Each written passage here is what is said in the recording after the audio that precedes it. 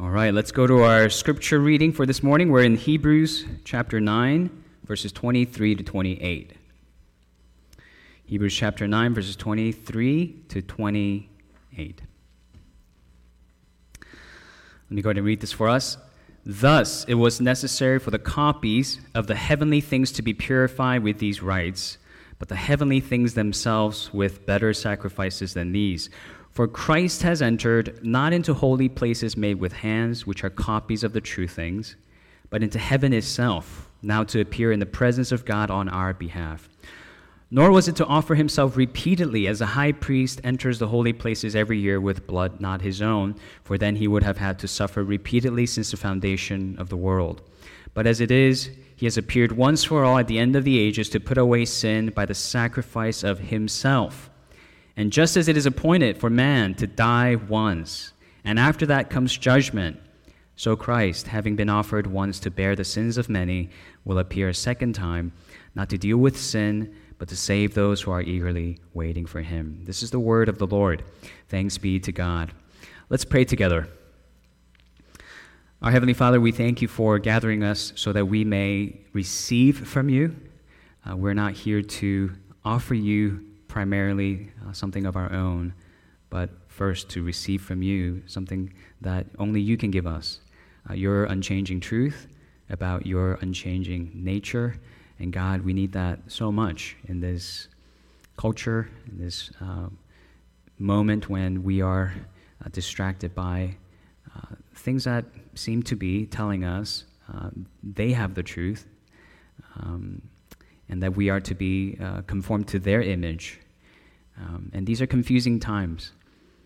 But Lord, we come to you and for your word, because to whom shall we go? You have the words of eternal life, and only you can give us that. So speak to us and open our hearts, the ears of our hearts, eyes of our hearts, to see you and hear from you. We pray in Jesus' name. Amen. We're continuing our series in the book of Hebrews, and we're going through this letter verse by verse, chapter by chapter, and we know it's a letter written by a Jewish Christian apostle sent to Jewish Christian saints. And that's what the title Hebrews itself suggests. And the primary concern of the author has been for the Jewish Christians to not return to the old covenant and its system of worship. Not because those things are bad, but because those things are, in his words, copies and shadows of the better and the truer thing. Copies and shadows of the truer thing. And now that the truer thing has come, the old passes away. And what is that truer thing? Christ. Christ is the better, truer covenant. Christ is the better prophet. He is the better priest. He's the better blood sacrifice. He's the better altar. He is even the better tent and temple. Even the curtain within that temple. It's Christ. It's all about him. And if we put our faith in him and in his new covenant, then we enter the better promised land, the eternal one. The eternal country that even Abraham, Moses, Joshua, and David longed for. And in our passage today, this theme of Jesus being the one who brought us the better covenant continues in this way, that Jesus is the better high priest who represents us in the heavens eternally, forever. Apparently, Christians back then overlooked the eternal significance of their relationship with Christ. And because they were only thinking of Jesus as someone having significance here in the here and now, in their own socio-political context, when they saw not much changing in that context, they started drifting away from Christ. So the author is bringing their focus back to the eternality of Christ, the significance of your relationship to Jesus in view of eternity, and how that can actually affect the way you live right now. Okay, so here's the outline for today. We'll think first about Jesus and our eternity, then Jesus and our destiny, and lastly, Jesus and our identity. Okay? Jesus and our eternity, our destiny, and our identity. All right, first, Jesus and our identity. Let's take a look at verses 23 and 24 again. It says, "Thus it was necessary for the copies of the heavenly things to be purified with these rites, but the heavenly things themselves with better sacrifices than these. For Christ has entered, not into holy places made with hands, which are copies of the true things, but into heaven itself, now to appear in the presence of God and on our behalf. Now, what we see here, first of all, is, again, the same contrast between the Old Covenant and the New, where in the Old Covenant, the Levitical priesthood, they could only enter into the holy place made with hands, the temple built by human hands, which the author says were copies of the true thing. Right? They're not bad things. They're just copies of the true thing. And that, again, is a very important distinction between the old and the new. Right? It's not that the old is vintage, right, and therefore has its value. No, the old is a copy of the authentic thing. So when the authentic thing is here, you no longer need it. There's no value in the old thing anymore. One's a brochure, and the other is the actual destination. And Christ is that high priest who takes us to that authentic destination, which is not an earthly promised land, not an earthly temple, but heaven itself, where God is literally dwelling. Not symbolically, not just the presence of his glory being upon something. God himself, his own living room, that's where we are being invited into. And the amazing thing about that is, if our faith is in Jesus, and if he is our representative, if he is our high priest, then we have representation in that very presence of God, even now, even as we speak. And it's going to go on and on and on for all eternity. And that's something no Levitical priest, no Aaron could provide for God's people. No one can stand forever in the literal presence of God and represent us. And that's something at the very heart of the Christian message. In Jesus, we have such a high priest, one that the Israelites in the Old Covenant didn't have, but longed for and really needed. He has come. The Messiah is here. The Christ is here. And he will bring us into the literal, eternal presence of God with his representation, apart from which we cannot stand before the presence of God. You need this representation. I remember back when I was dating Lynn, my wife, one of the things that I definitely started to feel nervous about was when Lynn started to tell me that she started to talk to her parents about me. Right? That's when it's getting real, right?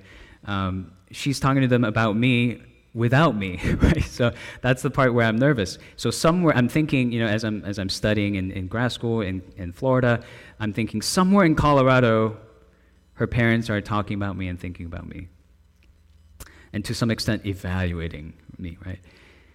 And I just remember hoping that Lynn would do a gracious job of representing me before her parents, right? Despite my flaws and my shortcomings, I hope to be represented well.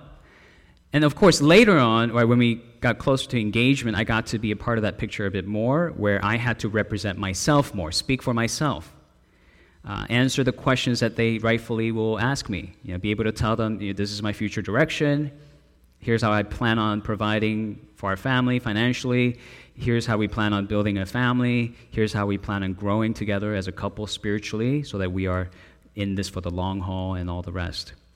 And that was pretty nerve-wracking, but very necessary process. But I found it necessary because as your relationships become more intimate and you're approaching marriage, the standards get higher, right? The standards of the parents go higher. And as a father of 2 daughters, I'll tell you right now, my standards are pretty high already, and they're only like 1-year-old and 5-year-old. But I'm ready to really go Bad Boys 2 on them. I don't know if you understand that reference. It's a terrible movie, don't watch it. I have a very high standard for whoever will ask for me to give my daughter's hand to them in marriage. So this is a very understandable thing. The higher the standard, the better your presentation ought to be. The better representation you ought to have. So see, the amazing thing about Jesus is that he stands before the very standard of God. The very standard of God, the highest of all standards. The throne of God where the cherubim, the purest, sinless, angelic beings, even they had to cover their eyes because they can't meet the standard of God's holiness. They had to stand before the throne of God, covering their eyes with their wings. That throne is where Jesus is representing us, saying to God the Father, yes, Father, John, he is acceptable in your kingdom. He has the right to be called child of God, not because of what he has done, but because of what I have done for him. That conversation is happening now and will happen forever before the throne of God. That's what it means to have Christ as your high priest. You are not going to God representing yourself, because you'll never meet that standard. Christ must represent you and intercede for you. So it says in Romans 8:34, Christ Jesus is the one who died on the cross, not you. More than that, he was raised, not you. And he is at the right hand of God, not you, interceding for you and me. That's what you need. That's what it takes for us to enter in. His life, his blood, his sacrifice, his resurrection, and his representation in the presence of God. That's how we enter into the true tent, the true heavenly tent where God is. If you're going to spend eternity with God, then you have to celebrate this, that Christ is interceding for you eternally, forever representing you before the Father, making you acceptable before him.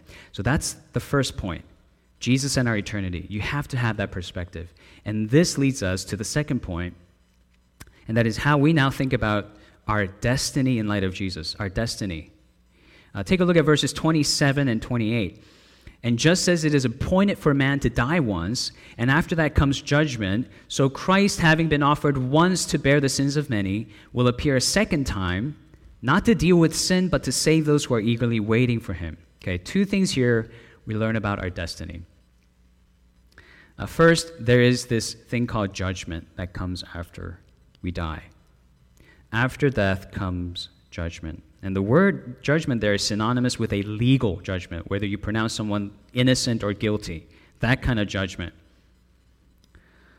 It's a judicial judgment. So this is something that the Bible promises will take place after we die. Right? As a human race, we will all face judgment after death. Now, this is worth pausing and just commenting on real quick. First, within the Christian worldview, therefore, right, the significance of death isn't just in death. It's what comes after death. Okay, death is almost like it's a doorway to what leads to what's after that. The urgency, therefore, in this lifetime is not somehow we have to deal with death in and of itself, but what comes after death. What death ushers in, essentially, is judgment. The judgment that will either pronounce us as innocent or guilty before the throne of God. And as we heard in the Catechism, right, for those people who are judged innocent will be received into heaven. Those who are judged guilty without Christ, without his representation, will be cast into hell. Now, as scary as that may sound, and perhaps even to our culture as intolerant as that may sound, let me just quickly explain to you why these doctrines actually give us a lot of comfort in the here and now. Whether you're Christian or not, it gives you a lot of comfort in the here and now. For one, judgment in the afterlife confirms for us the very deep conviction that we all have deep down inside, and that is justice is a real thing. Justice is an objective reality. It's not a subjective, relative, cultural invention.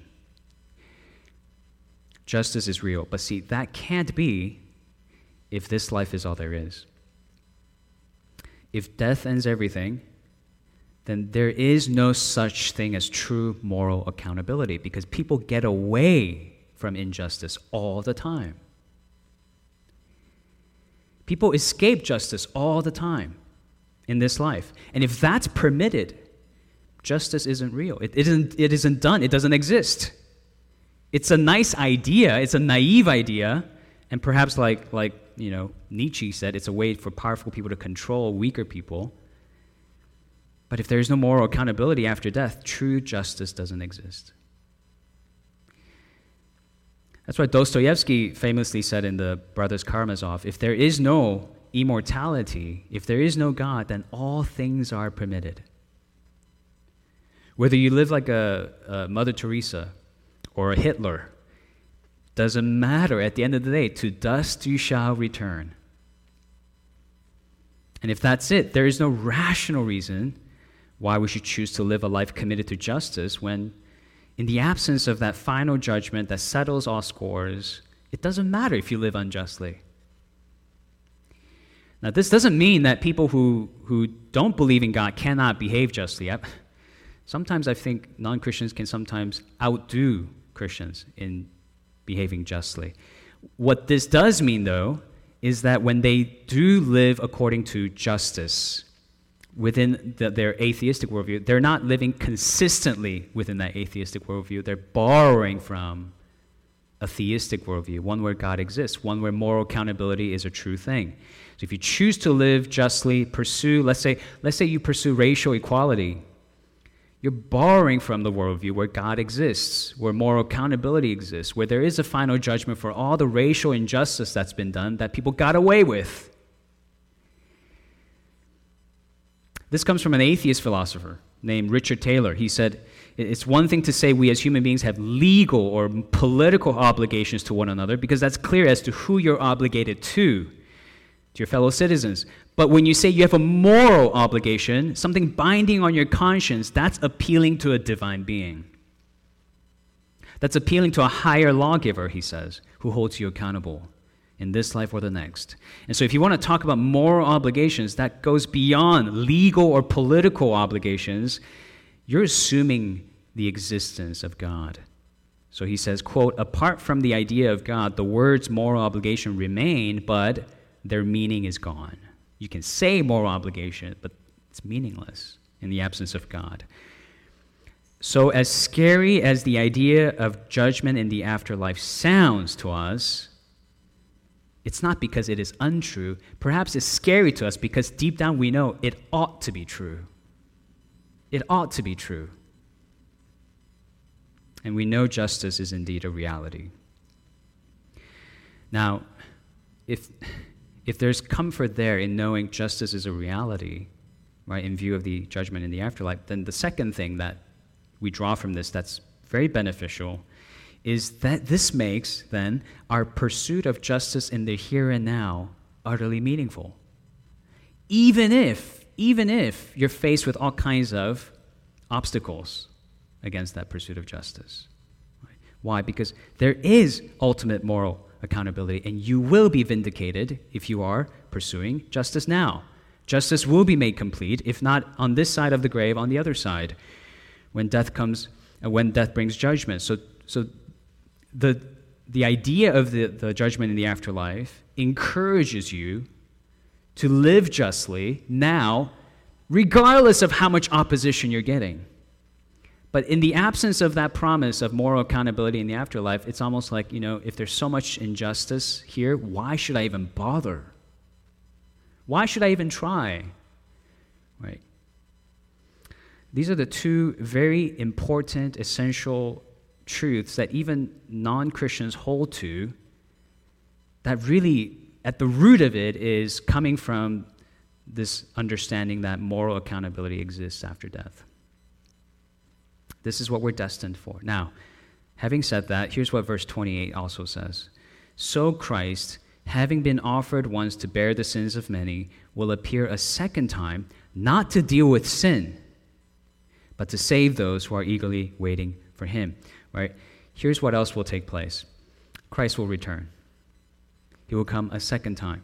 And this time, he will come to bring his people home. He will come to save them.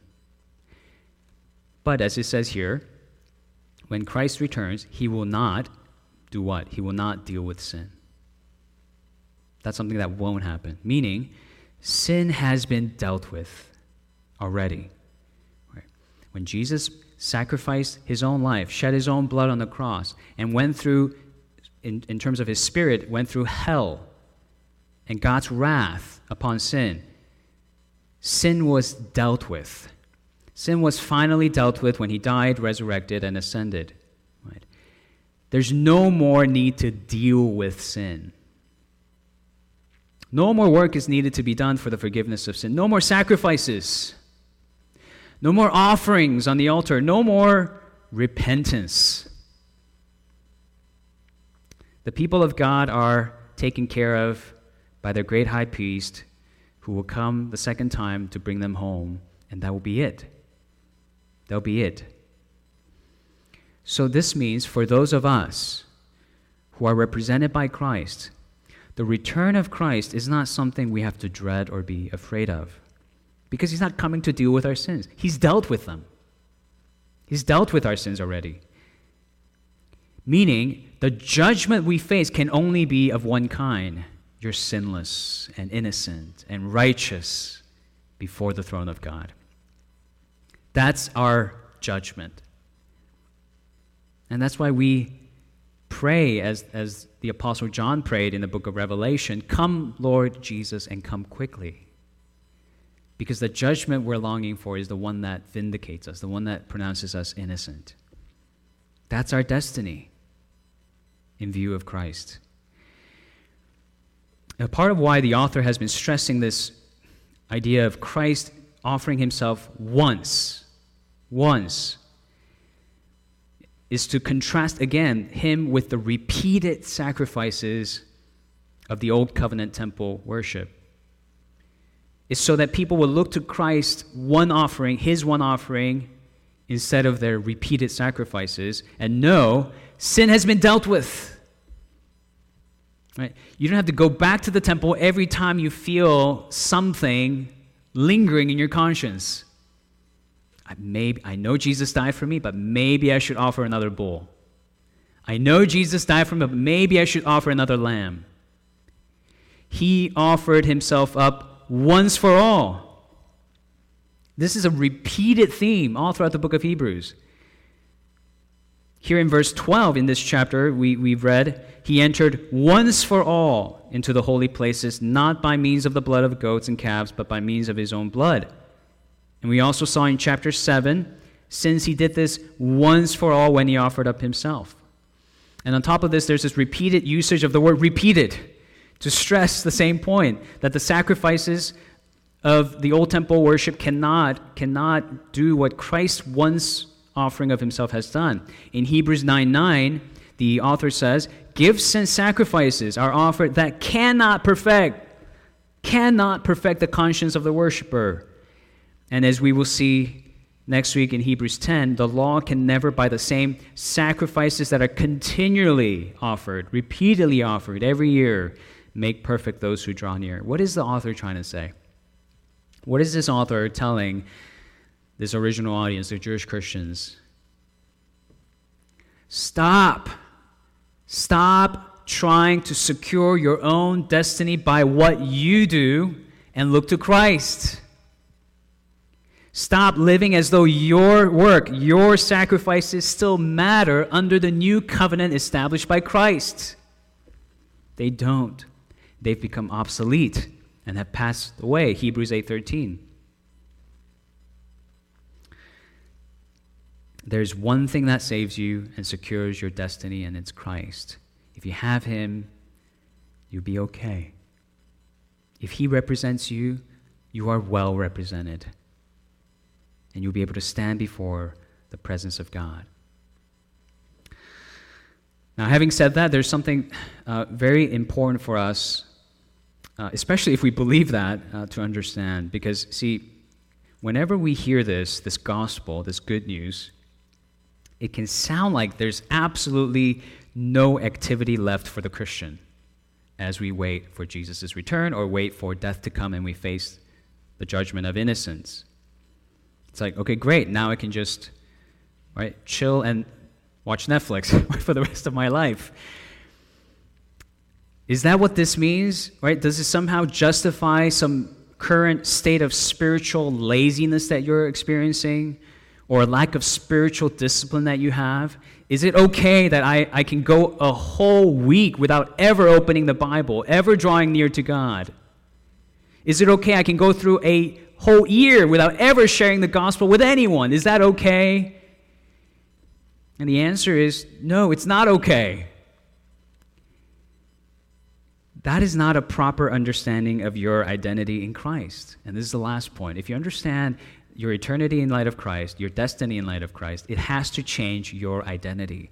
And changing your identity means that you change the way you live now. First of all, there's a pattern in human behavior that you ought to recognize, and you probably will. Whenever you mark something as your core identity, this is who I am primarily, that will determine most of your behavior, right? I am a student. That's what I am primarily. Well, you'll be studying even when you don't want to, right? It controls your behavior. I am someone who is pursuing a certain career path. Well, everything else gets sacrificed for that pursuit, pursuing a successful career. It establishes pretty much how you will behave, depending on what you establish as your core identity. Now, biblically speaking, whatever you choose to establish as your core identity is your object of worship. It's what you worship. It becomes your functional deity to which you give your whole life, your heart, soul, mind, and strength. That's what worship is.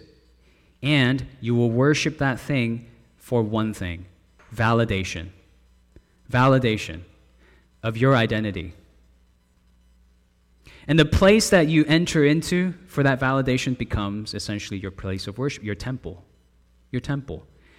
Let's say your core identity is to be a good student. Your classroom becomes your temple.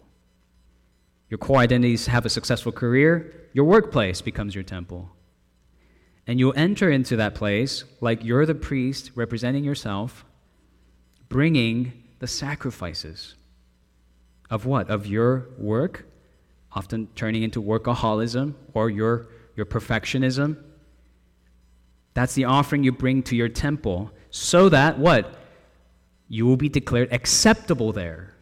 You'll be declared righteous there before that throne. You'll be deemed lovable and acceptable. But here's the thing. The same problem that existed in the old covenant system of worship will exist in your current earthly temple of worship. And it is this: the sacrifices and the offering that you bring will never end. It will never stop. It will never be enough. It will never be enough. It will never be enough to make you, no matter how hard you work, how hard you try to please the people there, the deities there, to make you feel fully accepted and validated. For you to be truly known and truly loved.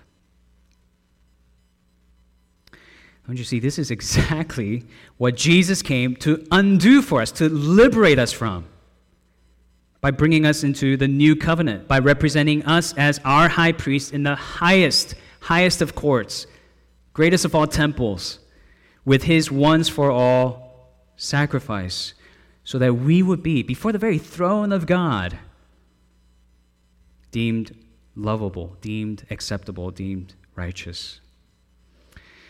So this means when we enter into this place of worship, or even when you're worshiping in your home, we're coming to God not to get validated by God, but because he has validated us.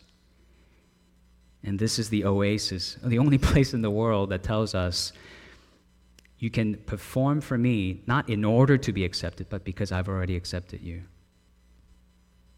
Because I've already accepted you. This is the one place where you don't have to measure up to your God, because your God has measured up for you. We're here to be set free. And anything that tells you otherwise is not Christianity. Did you notice that your identity in Christ is safe and sound, and no suffering can take it away, no criticism from people can take it away, no amount of people's disapproval can ever threaten it or destroy it? That you are, when you are in the eyes of God, totally and fully and utterly accepted and validated, that secures you for the rest of your eternity. And what will this do for you when you realize your identity is this rock solid in Christ? It will change the way you worship, and therefore change the way you live. And when you take a look again at verse 28, it gives us a clue as to what that looks like, what that change looks like in the here and now. What are those people who are saved by Christ in verse 28? What are they doing in the present tense? It says to save those who are eagerly waiting for him. Eagerly waiting. Eagerly waiting. What does that mean? Well, what does it mean to eagerly wait for anyone, even on a human level? It means, for one, you have this very clear sense that I can't be without that person. Regardless of what I have right now or how much I have right now, my eagerness ultimately is to be with him. I don't even want to distract myself with someone else or something else until I'm with him. Because if I do distract myself, then my eagerness is not directed at him, it's directed at these other things. I'm not so eager for him. Eagerly waiting means it's got to be him. And no one else and nothing else will do. I won't settle for anything else. It basically means your priorities in life will shift drastically. Eagerly waiting for him means clearly Christ is the number one priority in your life. That's one. Here's another thing about eagerly waiting. Eagerly waiting means that I prepare myself actively for his return. Right? It's like if I know that an important guest is going to come over to my house, I will rearrange my home, make it ready for him. Not set it up so that it's comfortable for me, it's convenient for me, but for him. Everything in my life gets reordered for his sake, for his purposes. So it does mean I get to work, but it's not the kind of work that would earn this person's love for me, but the kind of work that proves this person already loves me. It's something I do in response. It's the work that I do in preparing, almost like, preparing a new home for my bride, as it were. Right? That's the work to express the love that we have, not earn the love we don't have. And Jesus says, on the day that he returns, he will say to his people, or the people he will bring home, "Well done, good and faithful servant." What does that mean? Think about what that means. His servants, the ones who are truly saved, are those who have done things well, done things faithfully. What is it that you are doing well and faithfully for him right now? What is the pursuit of your life right now that proves to the people around you and to God, to yourself, that your eagerness is for him and not for any earthly thing? For his name and his kingdom, not for your name and your little kingdom here on earth. And are you sure that you're freed from the grip of other deities that demand your sacrifice, your work, your life? Are you freed to serve God and his kingdom? Paul puts it this way in Galatians 5, using the same exact phrase. "For through the Spirit by faith, we ourselves eagerly wait for the hope of righteousness. For in Christ Jesus, neither circumcision nor uncircumcision counts for anything, but only faith working through love." All right, here's what this means. Our keeping of the law has ended in Christ. He has fulfilled the law on our behalf. Our circumcision or uncircumcision, our keeping the law perfectly or not keeping the law perfectly, counts for nothing when it comes to our salvation. There's no circumcision or uncircumcision, no Jew or Gentile. But this remains for God's people, our faith in Christ working itself out through love. Faith in Christ working through love. How are you working out your faith in Jesus through love? What are you doing for the least of these that Jesus cares the most about? What are you doing for that one lost sheep? The one lost sheep, perhaps the one sheep that's drifting away from God right now, yet God has placed within your life, within your influence. What are you doing for that one lost sheep? How are your priorities aligned with Christ's priorities? Are you eagerly waiting for his return so that you would hear him tell you, good and faithful servant, well done? Okay. How is your faith in Christ flowing over to even the brothers and sisters in Christ within this household of faith? Within this place of worship where our eternal identity is most visible and pronounced? Are you faithful to another identity at a different temple and giving your best there? Let's think carefully about these things so that we're not mistaking spiritual laziness for faith. Faith is active. Faith is eagerly waiting. Faith is seeking and saving the lost. Faith cares for the one lost sheep within your reach. Eagerly waiting means eagerly longing to hear the Lord say to you, well done, good and faithful servant. Let's pray. Our Heavenly Father, we ask that you would let these words sink deep into our hearts and let it bear fruit accordingly, and let it convict us and let it invite us to follow you more genuinely and perhaps more diligently. Lord, call us out from the other temples where we may have been worshiping on all the other days other than Sunday, where we have been offering the best of our hearts, best of our desires, best of our passions, our attentions, and our priorities. And may we submit those things to you. May we return to you, and may we repent and look to Christ, our high priest, as our core identity, our eternal Savior and Lord, and may we find our rest there.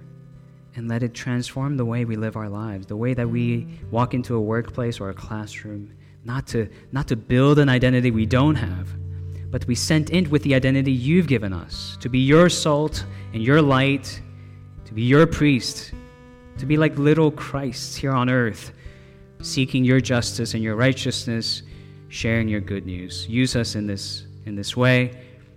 Open our eyes to that one soul, that one person who's drifting away from you, you've placed plainly in our sight. Or if we don't see such a person, open our eyes so that we would see, and help us point them to eternity. Help us point them to Christ, their high priest, who can bring them into the presence of the Father. We pray all these things in Jesus' name. Amen.